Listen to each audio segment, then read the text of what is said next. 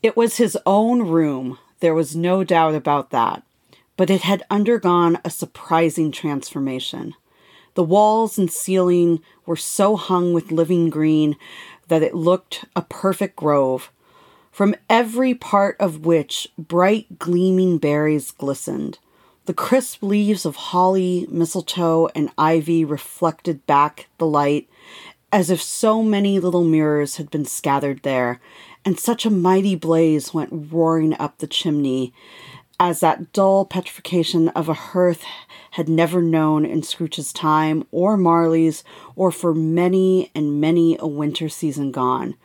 Heaped upon the floor, to form a kind of throne, were turkeys, geese, game, poultry, brawn, great joints of meat, suckling pigs, long wreaths of sausages, mince pies, plum puddings, barrels of oysters, red-hot chestnuts, cherry-cheeked apples, juicy oranges, luscious pears, immense 12 cakes, and seething bowls of punch that made the chamber dim with their delicious steam. In easy state upon this couch, there sat a jolly giant, glorious to see, who bore a glowing torch in shape not unlike Plenty's horn, in shape not unlike Plenty's horn, and held it high up, to shed its light on Scrooge as he came peeping round the door. "Come in!" exclaimed the ghost. "Come in and know me better, man." Scrooge entered timidly and hung his head before the spirit. He was not the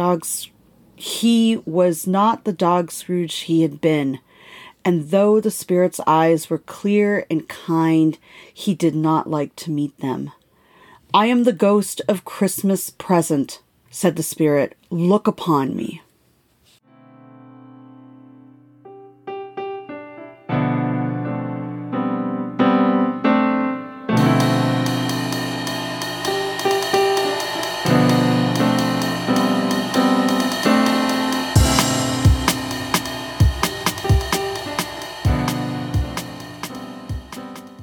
Welcome to Two Girls and a Grape, where we attempt to learn about wine one bottle at a time.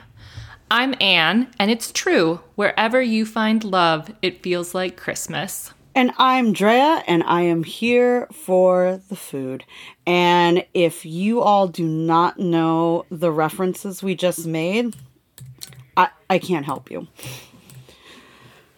Stop the podcast and watch a Muppets Christmas Carol. Yeah, to get your life together. Find some damn holiday cheer. And speaking of the holidays, in honor of them, we're mixing it up a little bit on our next two episodes, as we are going to feature not wine, but spirits. So in keeping with our theme of Charles Dickens' A Christmas Carol, or A Muppets Christmas Carol, really whichever you prefer. I think we all... The true classic. Yeah, I think we all know which one we prefer. We are being visited by 3 spirits. So each episode we will discuss a spirit and share a cocktail featuring that spirit. This week's episode features my favorite spirit, bourbon. But, of course, we do like to keep some traditions alive. So to kick off our episode, we are going to start with our usual recurring segment, Cheers and Jeers. So Anne, what are you cheersing and jeersing this holiday season? I am cheersing to the smell of Christmas trees. I walked past a Christmas tree lot in my neighborhood last week, and it was just heavenly. I feel like for me, it's not Christmas yet until I smell a Christmas tree. It's really such a visceral memory and indication to me of the holiday, and I love it. I love that smell. I love the crispness in the air. I also love the Christmas in the air. So cheers to the smell of Christmas trees. It's just delightful. I really envy those of you who do not have horrible allergies. I have a candle and a fake tree, and it's fine. I'm fine. Everything's fine. Well, cheers to your allergies and cheers to something else that you're allergic to, which is my cat. And specifically, cheers to having to figure out pet care over the holidays. It's really challenging, and Scott and I are going to be gone extra long this time, and we haven't been gone basically at all. So it's been really hard to kind of figure out what are we going to do about the most precious kitten on the planet. And we've worked it out. It's all fine, but I just don't remember it being this hard since the last time we had to find pet care 2 years ago. So. Yeah, I think that pet care is definitely something that people have had to rethink a lot over the pandemic. And I'm assuming that cat people aren't like dog people. Like, I just take my dog with me. Yeah, not usually. I don't think Hillary would be a big fan. I did think about it, but no. So what about you? What are you cheersing and jeersing? So now that we are into December and it is 100% acceptable to enjoy the holiday spirit, I am cheersing to Christmas decorations that don't actually come out until December. Cheers to you for being patient and being appropriate and being thoughtful. I appreciate that. What are some of your Christmas decorations that you hold out until December 1st? So I never put out decorations until December 1st. That is like one of my traditions. I am very set in my ways about this. So they all go up at once. It's literally like the transformation at Disneyland from Halloween to Christmas. Like, it just all happens in one night. So the tree goes up, but I have two sort of collections of things that take up the bulk of my Christmas decor. So one is I collect different little Christmas trees. Most of them are glass. There's some pottery ones. But typically every year that John and I have been married, I've gotten a new one for our collection. And then I also collect nativity scenes because I am a very good, guilty Catholic.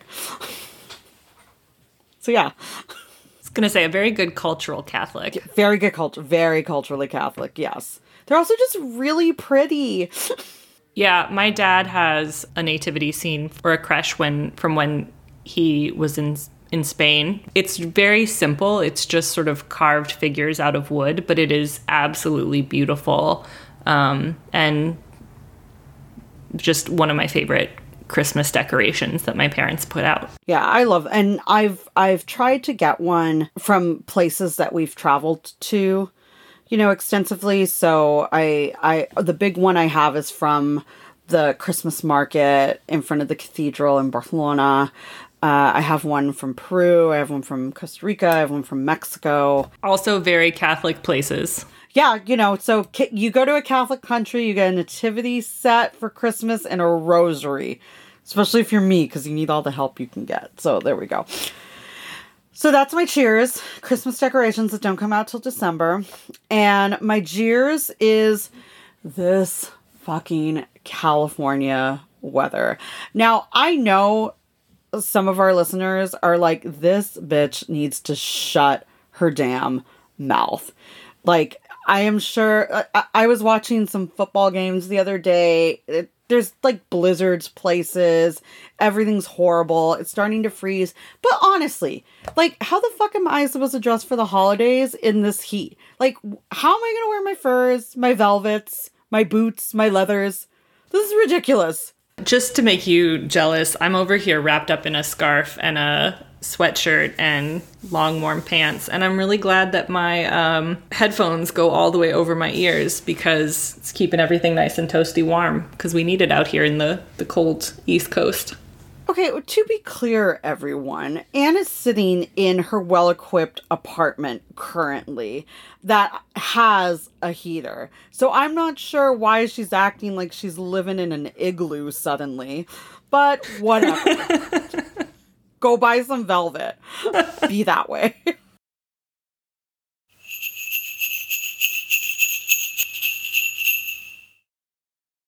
All right, well, I feel like the shenanigans have already begun, but do you want to tell us what you've got planned for us this episode? Sure. So this episode, I really wanted to continue our play on A Christmas Carol. So during the visit from the Ghost of Christmas Present, Scrooge visits the Cratchits during their Christmas dinner.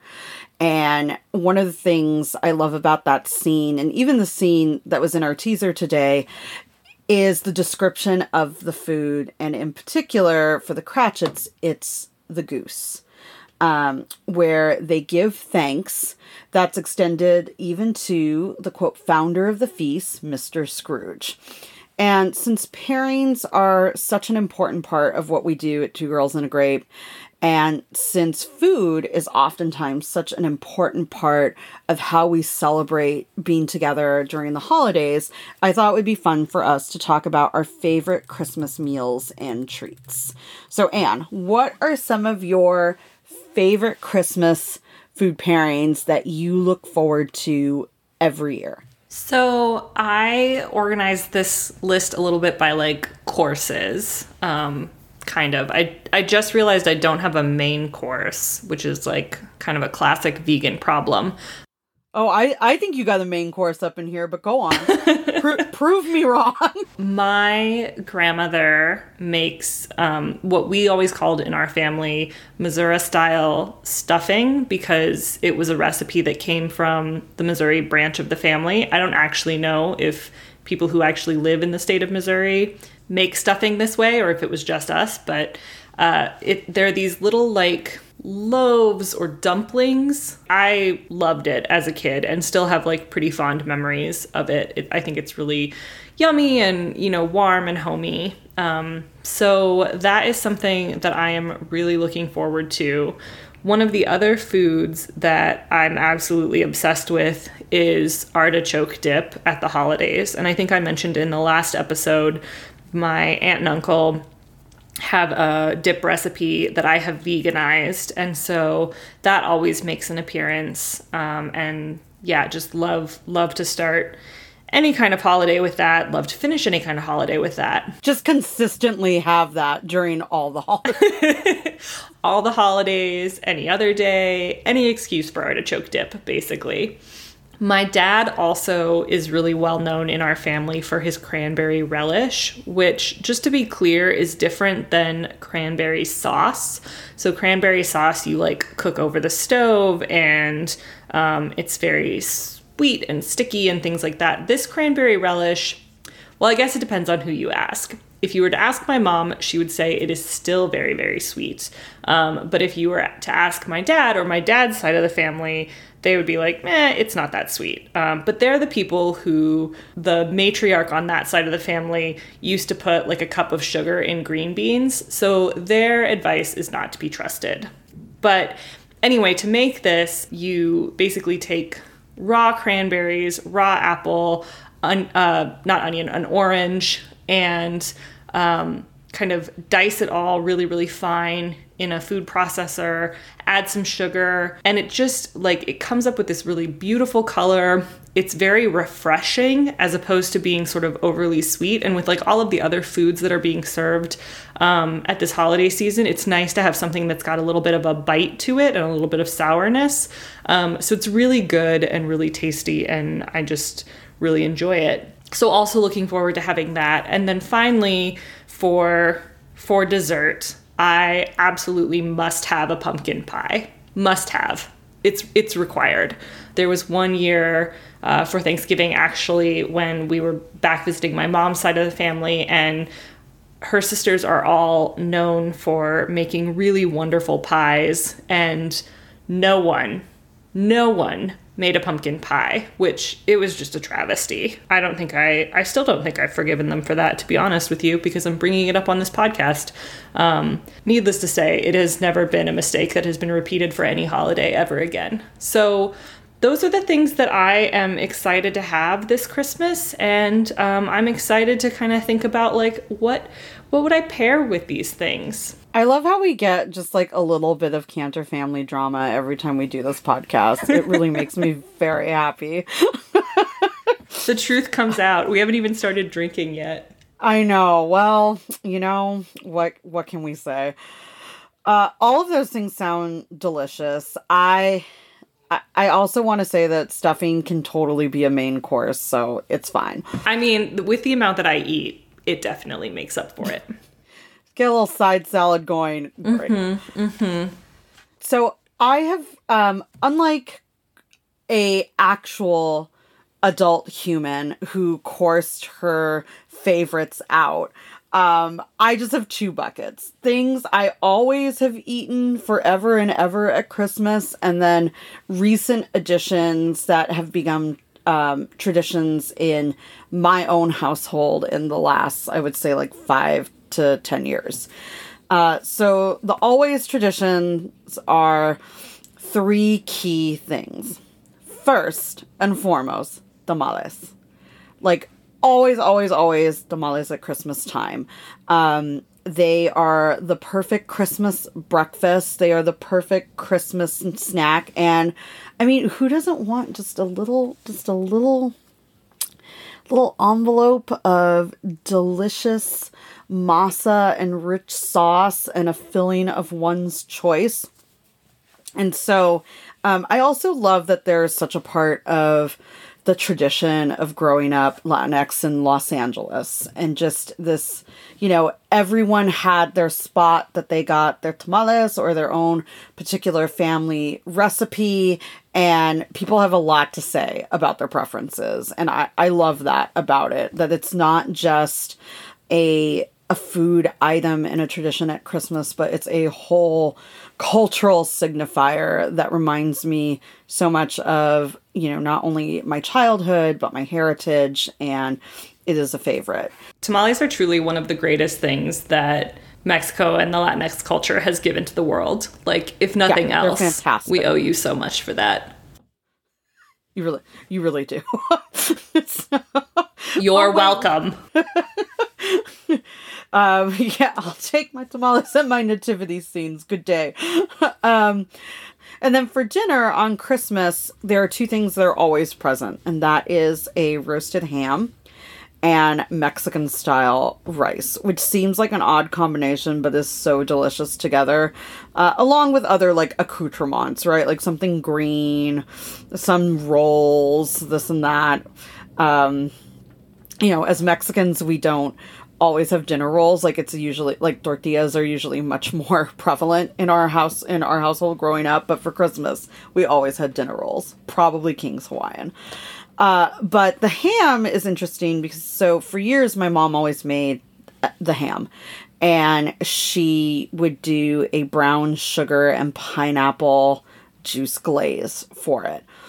Then about 5 years ago, I developed an allergy to pineapple. So if I have pineapple or pineapple juice, I now just feel like a million little needles are poking my tongue and the entire inside of my mouth, and it's literally awful. So I have taken over ham duties in the last couple of years, and I do an apple orange, clove, and spicy honey glaze on mine. So it's a different style, but same tradition. And then the Mexican rice, no one makes rice like my mom, and I always want her to make rice. I've tried it a million times. It's never the same, so I just let her do it. So those are the classics. And then some recent additions that are very much about my kind of present Christmas and the way we celebrate now is there is a wonderful little bakery in Cardiff by the Sea, which is in North County, San Diego. And it is also where John and I lived when we first got married. And this bakery has been there forever. It's called VG's, and they make the most amazing blueberry buttermilk bar donuts. They are so good. And they actually have pieces of real blueberries in them. They are deliciously decadent and just so tasty. So every year I order a dozen blueberry bar donuts just to have at the house for my parents and for us during, that time period between Christmas Eve and New Year's Eve. And then as I've gotten more and more into wine, I'm very selective about which wines I pick up for Christmas Eve, Christmas, New Year's Eve, New Year's. And it's always important to me to have a really beautiful bottle to share. That's not just a good wine, but something that, sparks a memory or sparks some joy that I know that my family will appreciate. So I have just picked up one of my Christmas wines this last week. I was at a Spanish restaurant in Pacific Beach that also has a little Spanish marketplace called Pata Negra. And they carry Gromona Imperial Cava, which is an aged cava of San Noya. And it is very much a Catalan Christmas tradition. So it's a beautiful, beautiful cava. It's got notes of brioche, but just a little bit of like that saltiness that region is known for, their mineral soils, and I love it. So that bottle is now waiting to be opened probably on Christmas morning. I am salivating over those donuts and now over this wine. I mean, I'm not going to lie. Those donuts and that wine together is like, it's like you go to Barcelona and die there. It's so great. So our spirit today, which honestly is going to go with all of those things that we just told you we're going to eat, is bourbon. And the first thing to know about bourbon is it is a type of whiskey.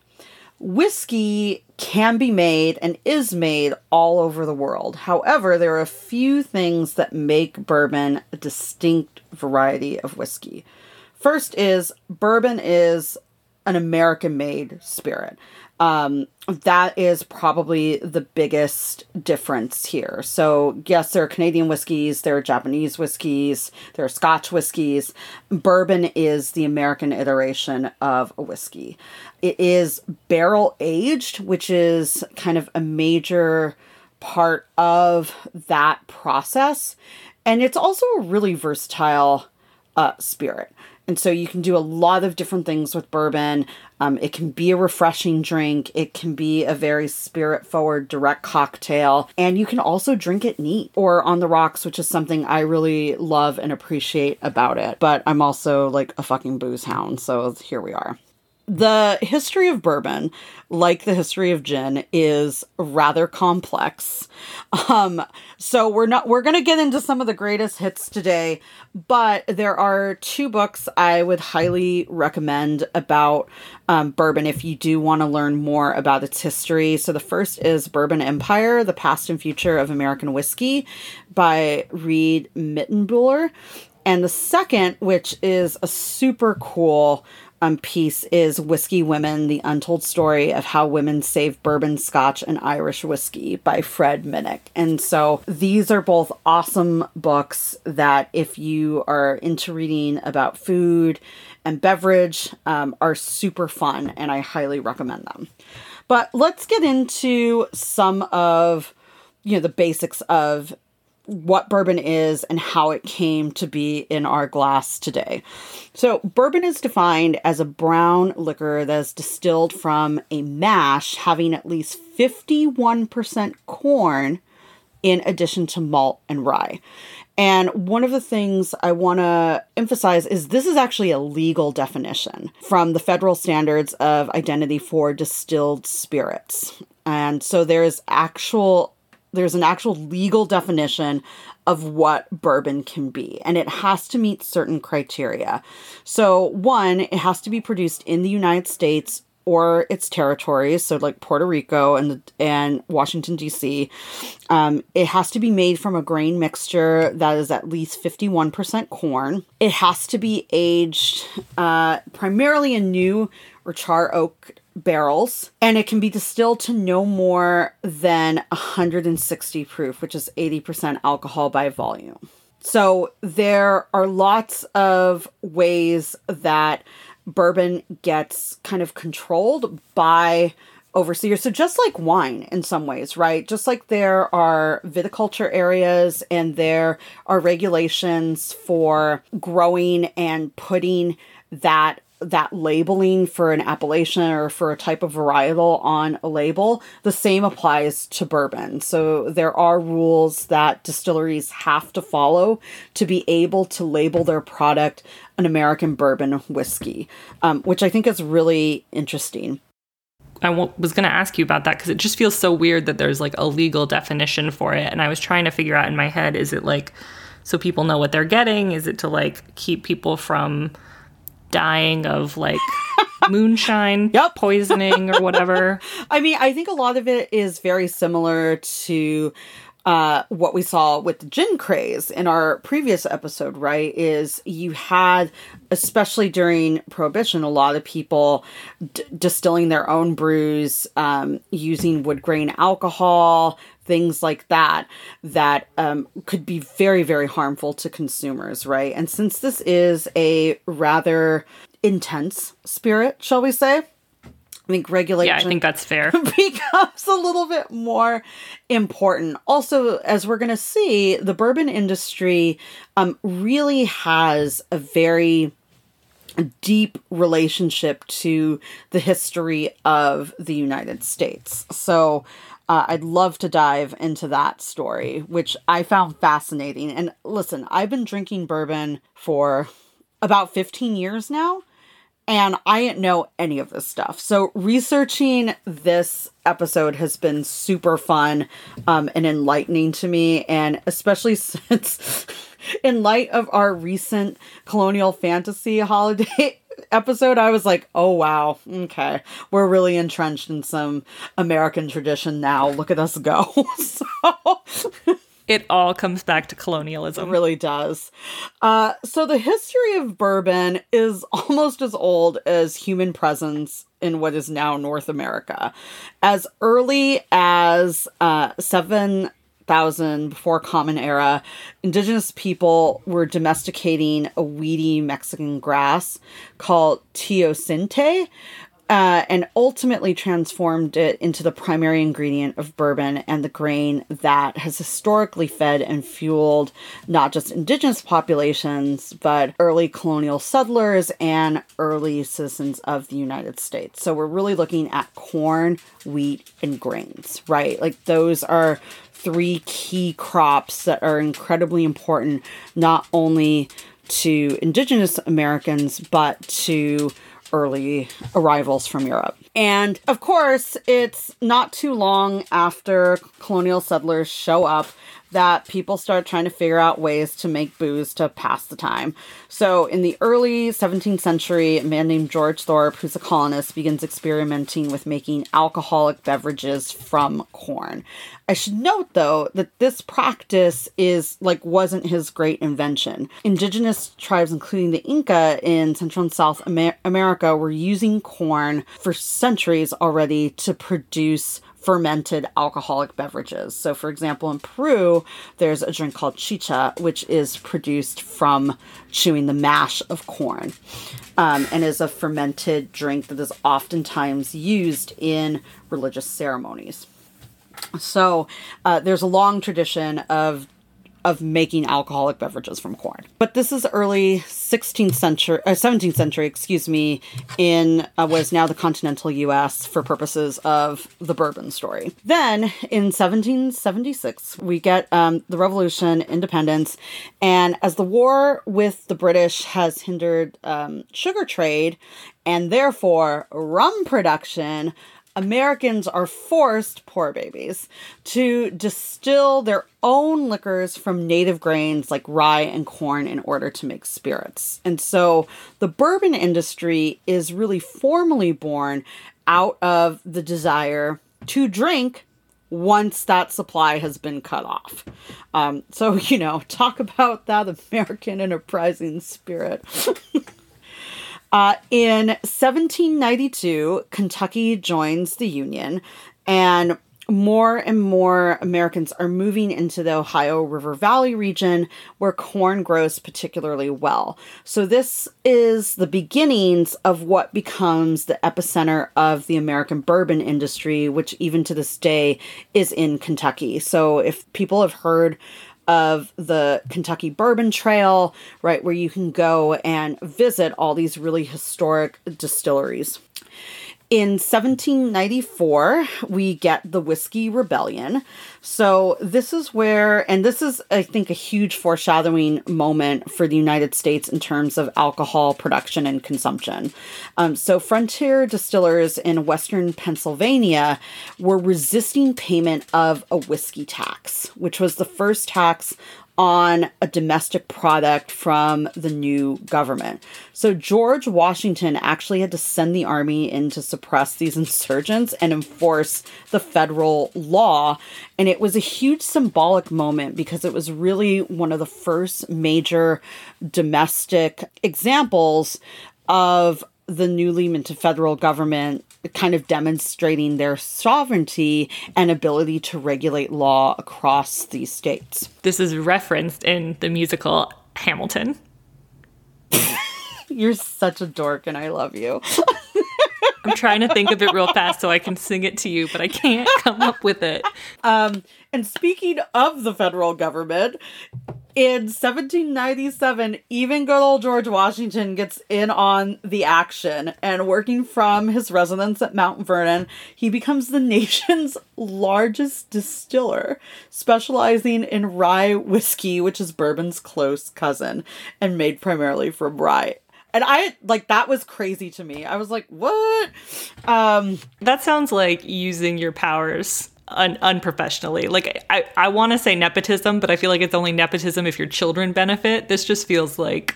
I mean, this is like the precedent for like housing Secret Service at Trump Tower. Like, that's what this is. Anyway, continue.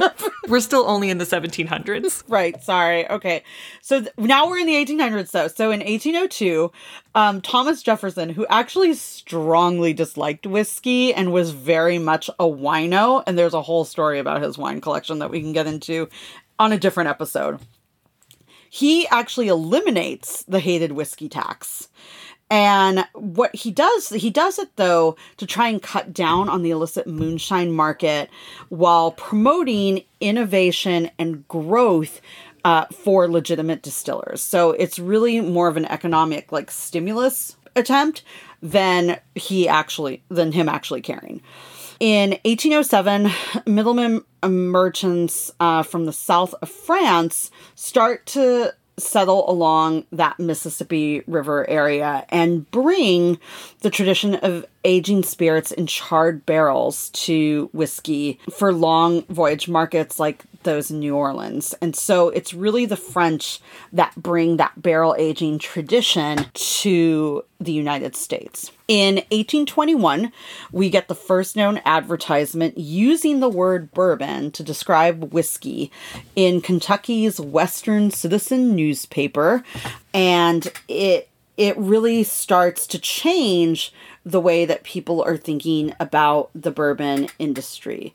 And then in 1830, we get improvements in distilling technology that come from the Irish and further movements in marketing. So you start to see trends where distilleries are now branding their names into their barrel heads, which really brings about the phenomenon of brand name alcohol and alcohol production. So it becomes not just about the liquor itself, but about who's producing it. And as we all know now, brand recognition is a huge thing, not just in spirits, but in wine, and food and beverage in general. So then over the course of the Civil War, bourbon continues to gain popularity because it's easy to access, right? The country's entrenched in this horrible civil war, but bourbon is one of those products that is domestically made. So people are able to get it since importing isn't the most important issue facing the nation at that point.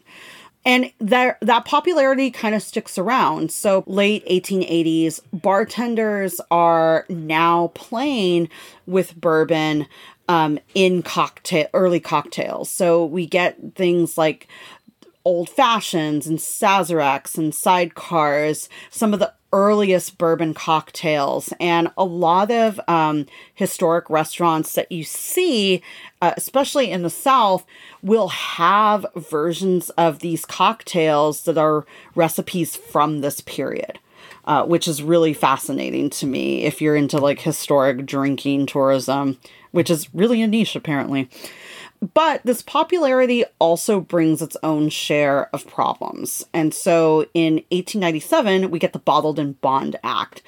And this was meant to address problems with mislabeling and dangerous additives within liquor. So the Bottle and Bond Act formally establishes standards of identity and makings in the U.S. for the authenticity of whiskeys and bourbons. And so again, when we talk about that legal definition of a bourbon, that's something that we see reinforced here, or the first attempt at enforcement. And then in 1909, after the 1906 Pure Food and Drug Act, President William Howard Taft announced rules for definition and composition of American whiskey, both in terms of bourbon and rye. So all of this, we're on the up and up, right? Bourbon's on the up and up. She's popular. Everyone loves her. Boom. Prohibition. So national prohibition legislation hits, right? And quantities of alcohol are now severely limited, including bourbon. So Americans turn, of course, to alternatives. One is the sale of ginger ale, which even then was a popular additive to bourbon for cocktails. And then, of course, the second one, and I think by far the sexier one, is bootlegging. So the bootlegging tradition that really rises in the 1920s and out of necessity from the Prohibition creates a little bit of a renaissance in terms of distilling, right? As people are going underground and trying out new methods and trying out new processes and new sort of ratios for how to make their bourbon. And finally, in 1933, bans on whiskey and bourbon are repealed. And a lot of this has to do, frankly, with trying to generate income and industry during the Great Depression. So that's really what gets the government to end prohibition. We fast forward to 1941, World War II. And the government in 1941 actually assumes control of the industry as distillers churn out industrial alcohol to be used in the war effort. And it earns the spirits the name of Cocktails for Hitler, which is disturbing to me for lots of reasons, but here we are. And the war continues to affect the bourbon industry even after it's over. So, for example, in 1947, President Harry Truman actually shut down the nation's distilleries for 60 days in order to conserve grain and send it overseas to feed Europeans who, were living in these places that had just been completely and utterly destroyed. And so there was a real kind of global hunger crisis at this time that the U.S. government is trying to assist with. And then we get kind of a lull in the late 40s, early 50s. And a lot of it has to do with the fact that bourbon just wasn't readily available during the war effort. But in 1964, Congress declares bourbon a, quote, distinctive product of the United States and gives it special trade protection in overseas markets. So that's why even today, when you travel overseas, you will notice that American bourbons and whiskeys are incredibly rare and expensive. And so, part of it has to do with the limited amount that can be exported. And then, of course, all the import taxes that these other places have to pay for American alcohol. Same with the wine industry, too. Then I found this amazing connection to our gin episode and the whole James Bond situation with the martini. That James Bond got around. He was quite a lush. Really was. So in 1867, the height of the Cold War, 1967. Oh, sorry. In 1967, at the height of the Cold War, Jim Beam actually hires James Bond actor Sean Connery as their spokesperson. Which is fascinating because he has both a Scottish accent and like a very thick Scottish accent, and Bond was known to drink shaken not stirred vodka martinis. Did I get that right? I got that right. But both gin and bourbon are apparently like, hey, Jimmy, come on down. Let's hang out. And then we see from the 70s through the 80s, a real steady decline in bourbon sales and production. And this has a lot to do with kind of cultural shifts in the way young people are really looking to get their jollies in terms of the alcohol market. So vodka becomes very popular, partially because of the James Bond craze, but also it is cheap and readily available. You also have a real surgence of tiki culture. So rum becomes another very popular spirit. And of course, wine. So we've talked a lot on previous episode about, the 70s and the 80s really being a renaissance of winemaking, especially in the United States. That's where you start to see the real rise of kind of major vineyards and producers in like the Napa and Sonoma area. And they really start getting noticed on the global market. And so you start to see more and more people sort of shifting to those types of drinks. And then we fast forward to the 2000s. So between 2009 and 2014, trends in the media and the food industry start to drive sales and production of bourbon back up. And domestic whiskey sales surge 40% in 5 years as a new generation kind of discovers the joys of bourbon and rye. And a lot of this has to do with what's really in pop culture at the time. So you think of like, the Don Draper, Mad Men period and sort of that 1950s, 1960s aesthetic. There's a real return to kind of heritage cocktails. And in the United States, those cocktails are really made a lot of times with bourbon. And so by 2017, the number of American craft distilleries has increased by over 1,300 and continues to be strong to this day. So I hope that this bourbon renaissance and resurgence continues because it is absolutely one of my favorite spirits. Whew. It's so fun to learn about drinks, guys. It's just so fun. So what about your personal history with bourbon? Like, why is it such a go-to drink for you? So when I was thinking about, planning for this episode and that I had the Ghost of Christmas Present, I thought I spent a lot of time actually thinking about, my own history with cocktails and sort of where I've been, where I am. And believe me, I've had my garbage days of Cosmos and lemon drops, made with vodka, not with gin, and all that good stuff. I think my drink of choice when I was a freshman in college was like Malibu rum and Coke. Like, it was gross, guys, but whose wasn't? Who among us? Fair. But bourbon is still a really good spirit indication of where I am in my trajectory. So this is the liquor that got me through graduate school. Like, I owe my PhD as much to bourbon as I do to anyone. And it's still a favorite. Like, it's still my go-to in a lot of situations. And one of those situations I was thinking about is that it always reminds me of football weekends in Berkeley with my dad. Like, grabbing a drink before heading up to Cal's Memorial Stadium, commiserating over a bourbon on ice after we've just watched the Golden Bears lose, which is what I did last night. So, it gives me a lot of good memories. And it also is something that I'm still always like drawn to. It's a very comforting spirit, shall we say. Aww. I have much less of a history with bourbon, but I did go through a phase fairly recently a couple years ago where I made like a bourbon lemonade drink, and that was my drink of choice for the summer. It was really good. I'm gonna have to look up that recipe.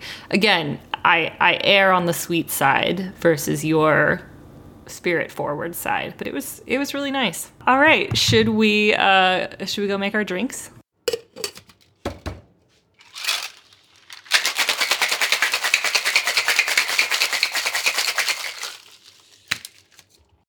So Drea, what is this drink that I see before me?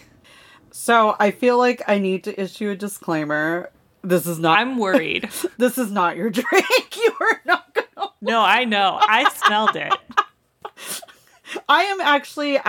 Everyone, I want to give a hip hip hooray to Anne, who actually bought an entire bottle of really phenomenal bourbon for this episode, knowing full well that this is not her drink. So we are going to do our best to turn it into her drink. But this is 100% my drink. So tell us about this. What is this drink? So we are making today a left hand, which is a variation on a Negroni and a Boulevardier that really showcases the type of cocktail drinker that, frankly, I am. And the cocktail drinker that I have been in the past. And the cocktail drinker that I aspire to be. True. Oh, look at all, we're covering all the ghosts at once. So you're all welcome. But the flavor profile of this particular cocktail is going to be spirit forward, super aromatic, and deep, bold flavors. The bourbon that I am using is called Old Scout Smooth Ambler, and it is actually not from Kentucky. It's from a small boutique distillery in West Virginia, and I hate to tell everybody this, but it is now out of business. And I have amassed quite a backstock of these bottles, and I only bring them out for very special occasions. And this particular bourbon, I only drink one of two ways. In the perfect Manhattan, and that Manhattan has to be made for me by my bro Ed, who owns and operates Shenhua Restaurant in Berkeley, California, and gave me my first taste of Old Scout many, many years ago, and he is a king, and I love him. Or neat or on the rocks. That's it. Have we made a mistake today? No, we haven't, because this is the perfect cocktail for this bourbon to really showcase its depth. You know, I would use a mid to high range bourbon. So if you can't get a hold of Old Scout, and let's be honest, you probably can't because I bought a shit ton of it. I really like Willet. That's a fantastic go-to. I like Forester makes some great bourbons. Those are all going to cost you between like $50 and $60 a bottle retail. If you don't want to spend that, totally get it. Pick up some Makers. Pick up some Bullet. Insider tip, Trader Joe's, their Kentucky bourbon, just like their Trader Joe's brand Kentucky bourbon, is great for mixed cocktails. So, and I think it retails for like $14.99 for the bottle. So you don't have to break the bank to really enjoy a fancy spirit forward cocktail that's going to meet your bourbon cravings. And so this one, as I mentioned, it's kind of a riff on both Negroni and a Boulevardier, two very classic cocktails. And if you remember from our gin episode, a Negroni is my preferred gin drink typically. And so this is going to combine bourbon, sweet vermouth, Campari, chocolate bitters, and then I like to garnish with either cherries or an orange wedge or both. You're going to shake it over ice in a cocktail shaker, and I like to serve it in a coupe. So we'll post the full recipe for you on Instagram, and so you can follow along and experiment with us. And yeah, that's it. That's the drink. But as we've discussed, Anne and I are soulmates in every way except our cocktail choices. So And I fully recognize that this is probably not your drink. First, why did you do what you did? And then what did you do to meet your needs? So first, because I always feel like I can learn from you, I did just make the drink as instructed. So I have sitting here at my little podcasting station 2 beverages, which is probably too many. And one of them is basically exactly as you described, with an orange as a garnish instead of the cherries. But I knew without tasting it, like I could smell how much this was not my drink. So I did a couple of things that I know would make this better for me. I basically took exactly what you did, same ingredients, same process, shake it up. And then I also added about 1.5 ounces of simple syrup. I just used the ginger simple syrup that I had on hand for our last episode, and then added the juice of 1 orange because I had already cut an orange. So I did that because I know that I like just about anything sweet. Like a sweet drink is always going to be my drink of choice. So for me, kind of the opposite of you in our last podcast, for me it was like, let me take this, let me add some simple syrup to it because that's going to make this better for me. And then I was also kind of tasting as I went along because I wasn't quite sure, how do I want to adjust this? So I tasted that and that was like, okay, I'm getting closer to like something that I would like. Still a little too flavorful, I would say, for me. So at that point, I added the orange juice, and then I added, I basically just topped it off with some club soda or sparkling water. So very simple changes. And then I put that in, I actually shook mine up in a mason jar. So I just added all of that to the mason jar, stuck an orange on the top, and put in a straw and called it good. And I'm pretty happy with it. It's sweet, it's refreshing. You still get that bourbon taste that's really nice, but it's like a much, much milder, sweeter version of what you have described. I'm like a little bit, like my mouth is a little bit afraid of tasting the drink that you created because I know what's coming for me. But I've got my version to look forward to. And I have been enjoying it while you've been explaining. And Anne also is serving her version over ice. This one is shaken on ice and then poured directly into a coupe. So there's lots of ways that you can, mix this up to your taste. But to be fair, bourbon is actually on the sweeter side of liquors. Like it is, very distinct, very forward flavor, but it also does have a lot of residual sugar. And so it is going to err more on the sweeter side anyways, for those of you who are wondering how to balance this out. But to Anne, your point, experimentation at the bar is like the best thing you can do to figure out like where you're at and what you like. And your version would actually make a really lovely like winter punch. Yeah. If you're entertaining, So, and not, because let's be honest, unless you're a real booze hound, not a lot of people are going to like this cocktail. But wait, have you not tried the standard recipe that I have offered up for you? I have not. I have been waiting for our tasting conversation. Okay, well, let's. And I've been afraid. I think we need to get into that. So first, all right, let's talk about the color. And actually, we're not that far removed from our gin episode. We're really staying in that same color palette family. We've made some very thematic cocktails here. This is another really lovely red holiday drink. Mm-hmm. A little deeper red. Yeah, my version of this and my Beat Martini were both more on the pink side. This is much more of like a true red. But it's still festive. Colors of the season. Okay, so take a whiff of the one I made. I mean, I'm going to say my classic catchphrase, I smell alcohol. I mean, in this case, you're kind of not wrong. And so here's the other main difference between Anne and I is Anne loves a sugary drink. And I think a lot of it has to do with like, you don't get necessarily that whiff of the actual distilled spirit. It's the intensity of the distilled spirit that turns me off. More than like the sugar. On the other hand, live for that shit.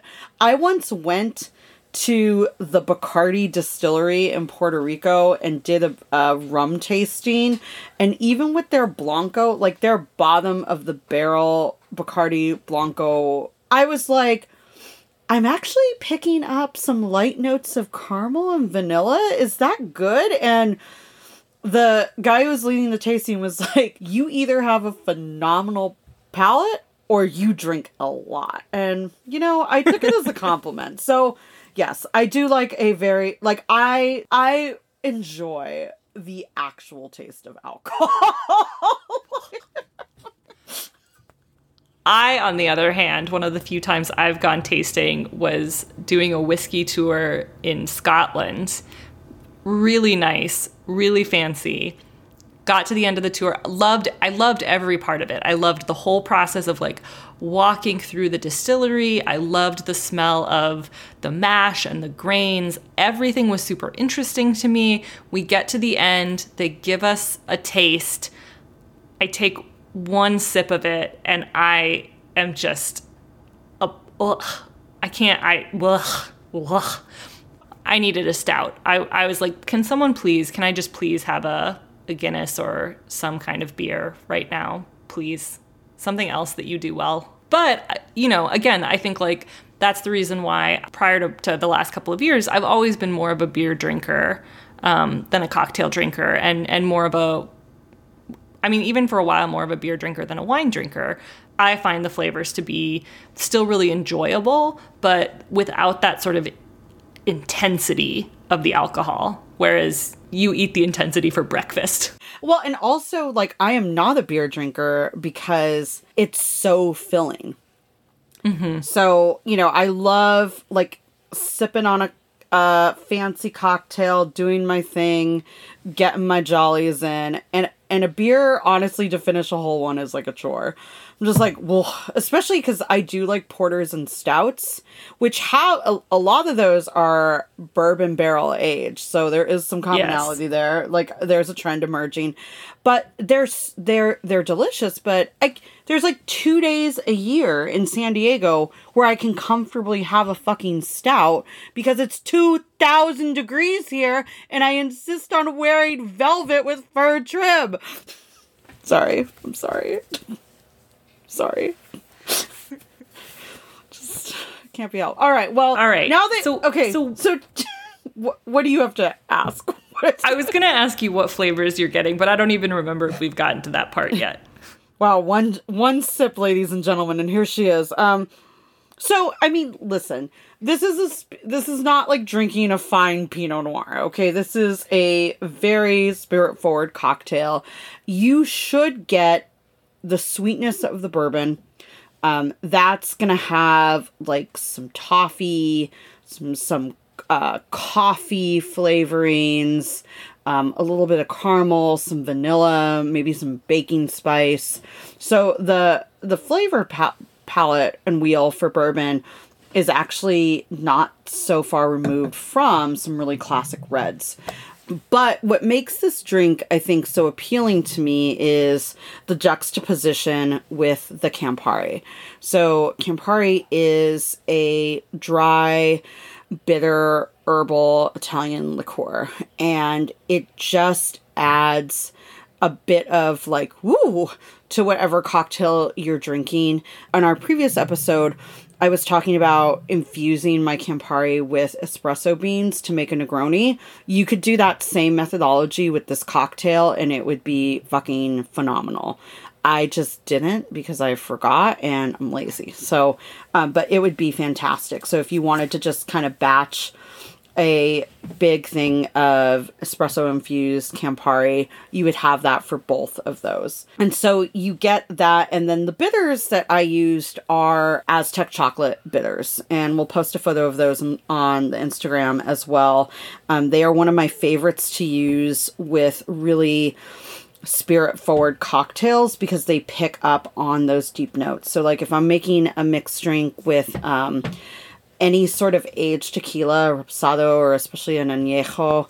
If I'm making something with an aged rum, if I'm making something with a bourbon, like that's kind of my go-to bitters. But you can use different ones. So you can use classic orange, you can use cherry. I have seen variations of this drink and Manhattans with black walnut bitters.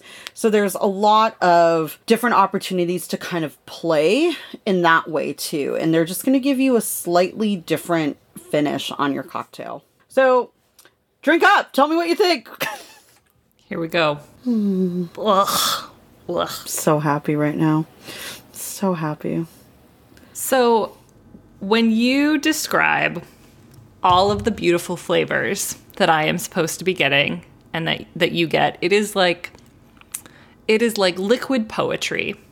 And then I put it in my mouth and my tongue just screams. And then I swallow and my throat screams. Help! What are you doing to us? Yeah, I could drink this all day. I should not, but I could. It would take me all day to drink this. So I have now also tasted mine. Okay. And I think on deeper reflection, if I was going to make my drink again, I would probably start with the orange juice or even grapefruit juice, and then go lighter on the simple syrup, or possibly omit the simple syrup entirely. I think the fruit juice might be sweet enough. And as far as your drink goes, I would make it into my drink. You're like, I would just never drink it again. I would not drink it. I would recommend I would the pass orange. it across the table to you. Thank you. Which is as we are accustomed to, so all is well.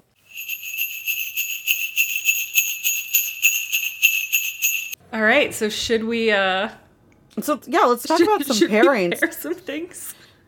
Our pairings are going to be wildly different. This is going to be hilarious. Okay. Yeah.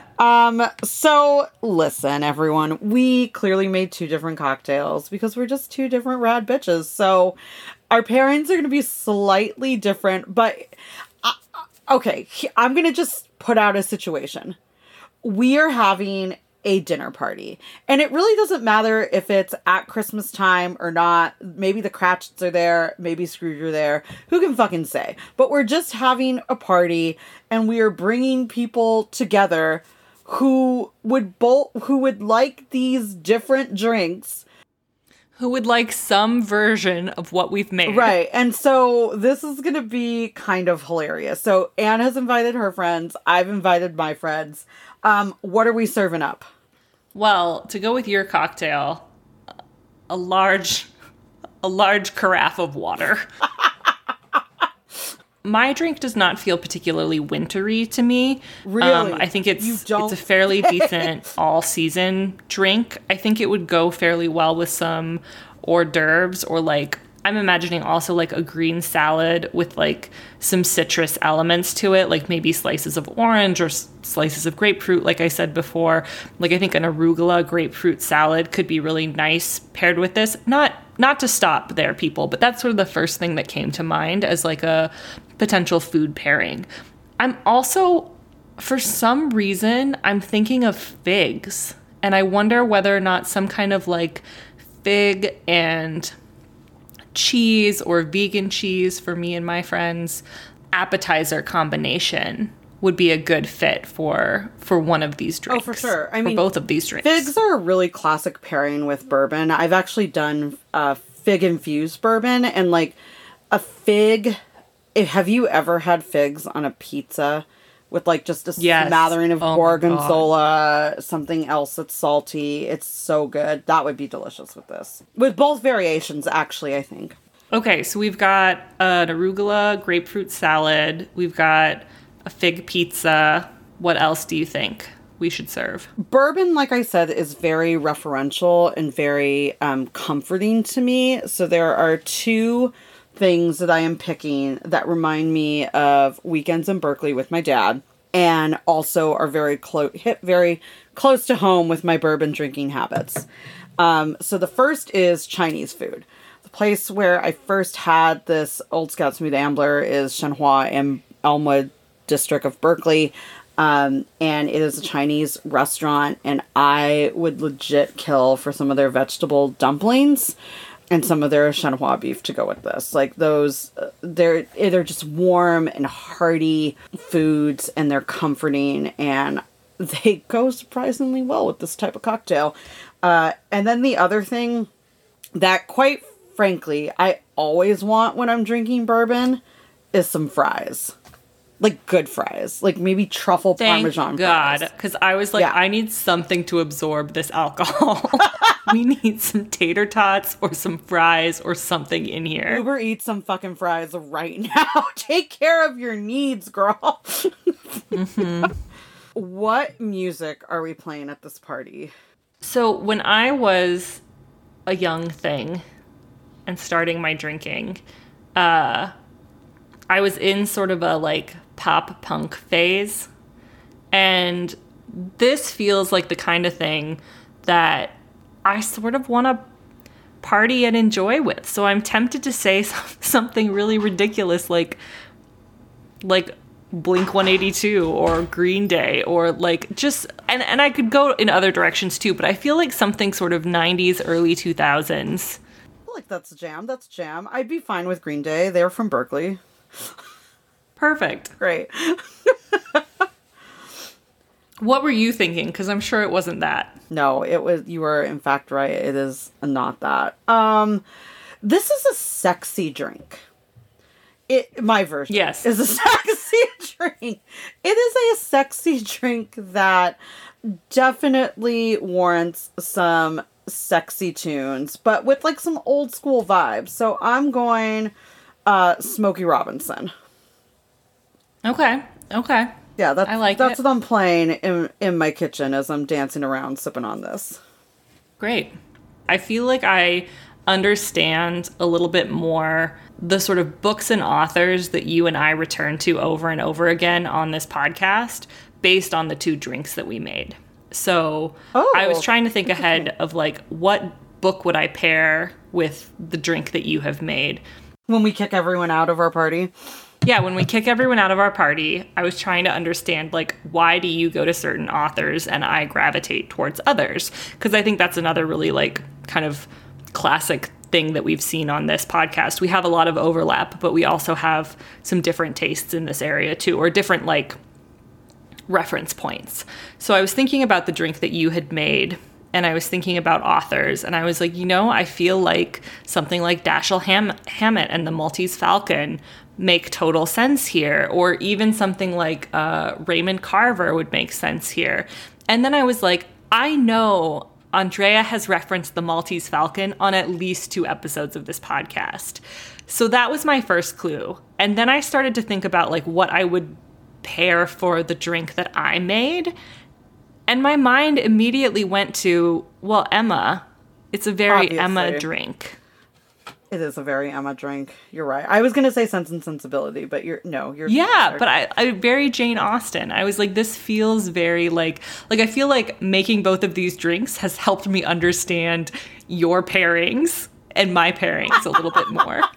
That's fair. That's fair. And actually, my book pairing was going to be the Maltese Falcon. And just to be clear, there was actually a chapter of my dissertation on the Maltese Falcon, so I gotta get some leverage out of that shit somewhere. So here we are, all these years later. We're gonna be curled up on your couch. You're gonna be reading the Maltese Falcon. I'm gonna be reading Emma, sipping our cocktails. Ugh, living the dream. What Muppet would you share this drink with? Let's see. What Muppet? Oh, I got it. Do you want to guess? Well, I'm really curious if we have the same one, because I have thought of the Muppet that I would pair my drink with. I actually picked 2 Muppets. Okay, well, who did you pick? I picked Statler and Waldorf. Okay, we're safe. We're safe. So, for those of you who do not know, Statler and Waldorf are a pair of Muppets who are the 2 elderly men hecklers who give everybody's shit, usually from a balcony, and I fucking love them. So, and in A Muppet's Christmas Carol, they play the duo of Marley and Marley. So yeah, they're who I'm sipping this drink with. They're as close to Don Draper as I could get, so here we are. They make total sense. I was thinking, and I picked Miss Piggy. Oh, okay. In A Muppet's Christmas Carol, plays Bob Cratchit's wife. Bob Cratchit, played by Kermit the Frog.